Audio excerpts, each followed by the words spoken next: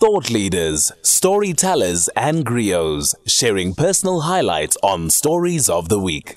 Okay, so the State of the Nation address was announced this week, and there were many, many different reactions. We thought we'd find out what the reaction was from a newly formed organisation. It's called the Rivonia Circle, and the Rivonia Circle focuses on our role as citizens and how do we engage with issues of this nature. On the line is Tessa, director at the Rivonia Club. Tessa, thank you so much for joining us. Me. Sorry, Tessa, we're struggling to hear you. Are you there? Yes.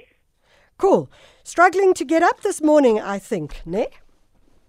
No, I'm actually just a phone on silent. Well, there we go. Tessa, the Rivonia Club, many people will be interested to know what it is. The Rivonia Circle, my apologies, I'm talking too fast. The Rivonia Circle, of course, named after... Well, you tell us, and then also I know that you also drew inspiration from the Vienna Circle, which I thought was very interesting, given what that stood for as well. Yes, so we're a newly formed organization that champions the need for policy change and political alternatives and different ways for people to engage in the political space, where many people feel disenfranchised by the way our political culture plays out right now.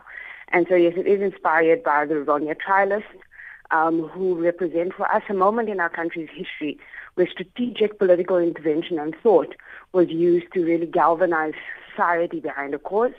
And of course the Vienna Circle, because we believe that thought leadership by people who are not necessarily inside the state is really important for our society. So we exist for those reasons.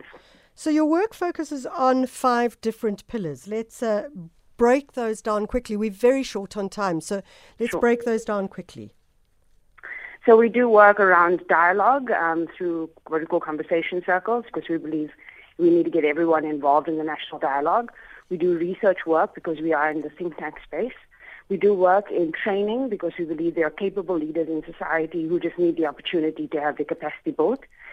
We also do arts and culture work because the arts and culture space give us the opportunity to express political thought in interesting and innovative ways. And then we also ensure that we do action. And so we go into communities and work with them to find solutions and build them in those communities. You say that you do this work. So is this work being done currently? Has it been done? Is this something that you're looking to doing in the future, or is it currently in action? So it's currently in action. We've started doing our conversation circles on Twitter Spaces for the most part already. And just this week we were at Baragwanath Hospital working with the speech and audiology department, talking about how we can get patients involved more in their own care. Yeah. So we're facilitating those kinds of conversations. And tomorrow we're off to Limpopo for our first action circle, working with a village in Tuyando to start creating solutions there. So we're boots on the ground already. You know, Tessa, I like the idea that you talk about boots on the ground. And one of the concerns I had when I first heard about the Rivonia Circle was it felt to me that it was a very small club of people. And we always talk about how that if you're going to have differentiation and transformation and diversity in a country or in an organization, particularly I'm thinking about even corporate organizations, you need intergeneration, you need different sexes, you need different races, you need, and that list needs to be expanded and extensive. And yet, when I first read the Rivonia Club, I was like, okay, these are all people that I would think in a very similar way and are very similar in their approach.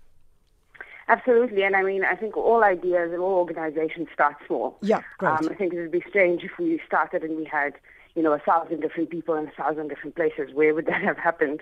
But what we are doing is we are starting off by creating the platform for the idea and a clear set of values around solidarity, social justice, freedom, and equality that we think a broad range of South Africans can get engaged with, regardless of how they might differ on policy issues. And so ours is to, through our 5 modalities, create ways for other people, other organizations to partner, to engage, to do the work with us, and for us to do the work with them. Tessa, in closing, you've done some excellent work over the last years with COVID-19 and communication. How are you feeling as we potentially, let's just say potentially, move from pandemic to endemic? I think that it's a good time for us to really think about what we do to ingrain cultures of the kinds of measures that we've been using in the last year or 2 years now to control this pandemic, to keep it that way.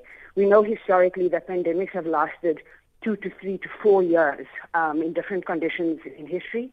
And so we should not put our guard down. So even as government relaxes things, we should keep our guard up. Brilliant. Great answer.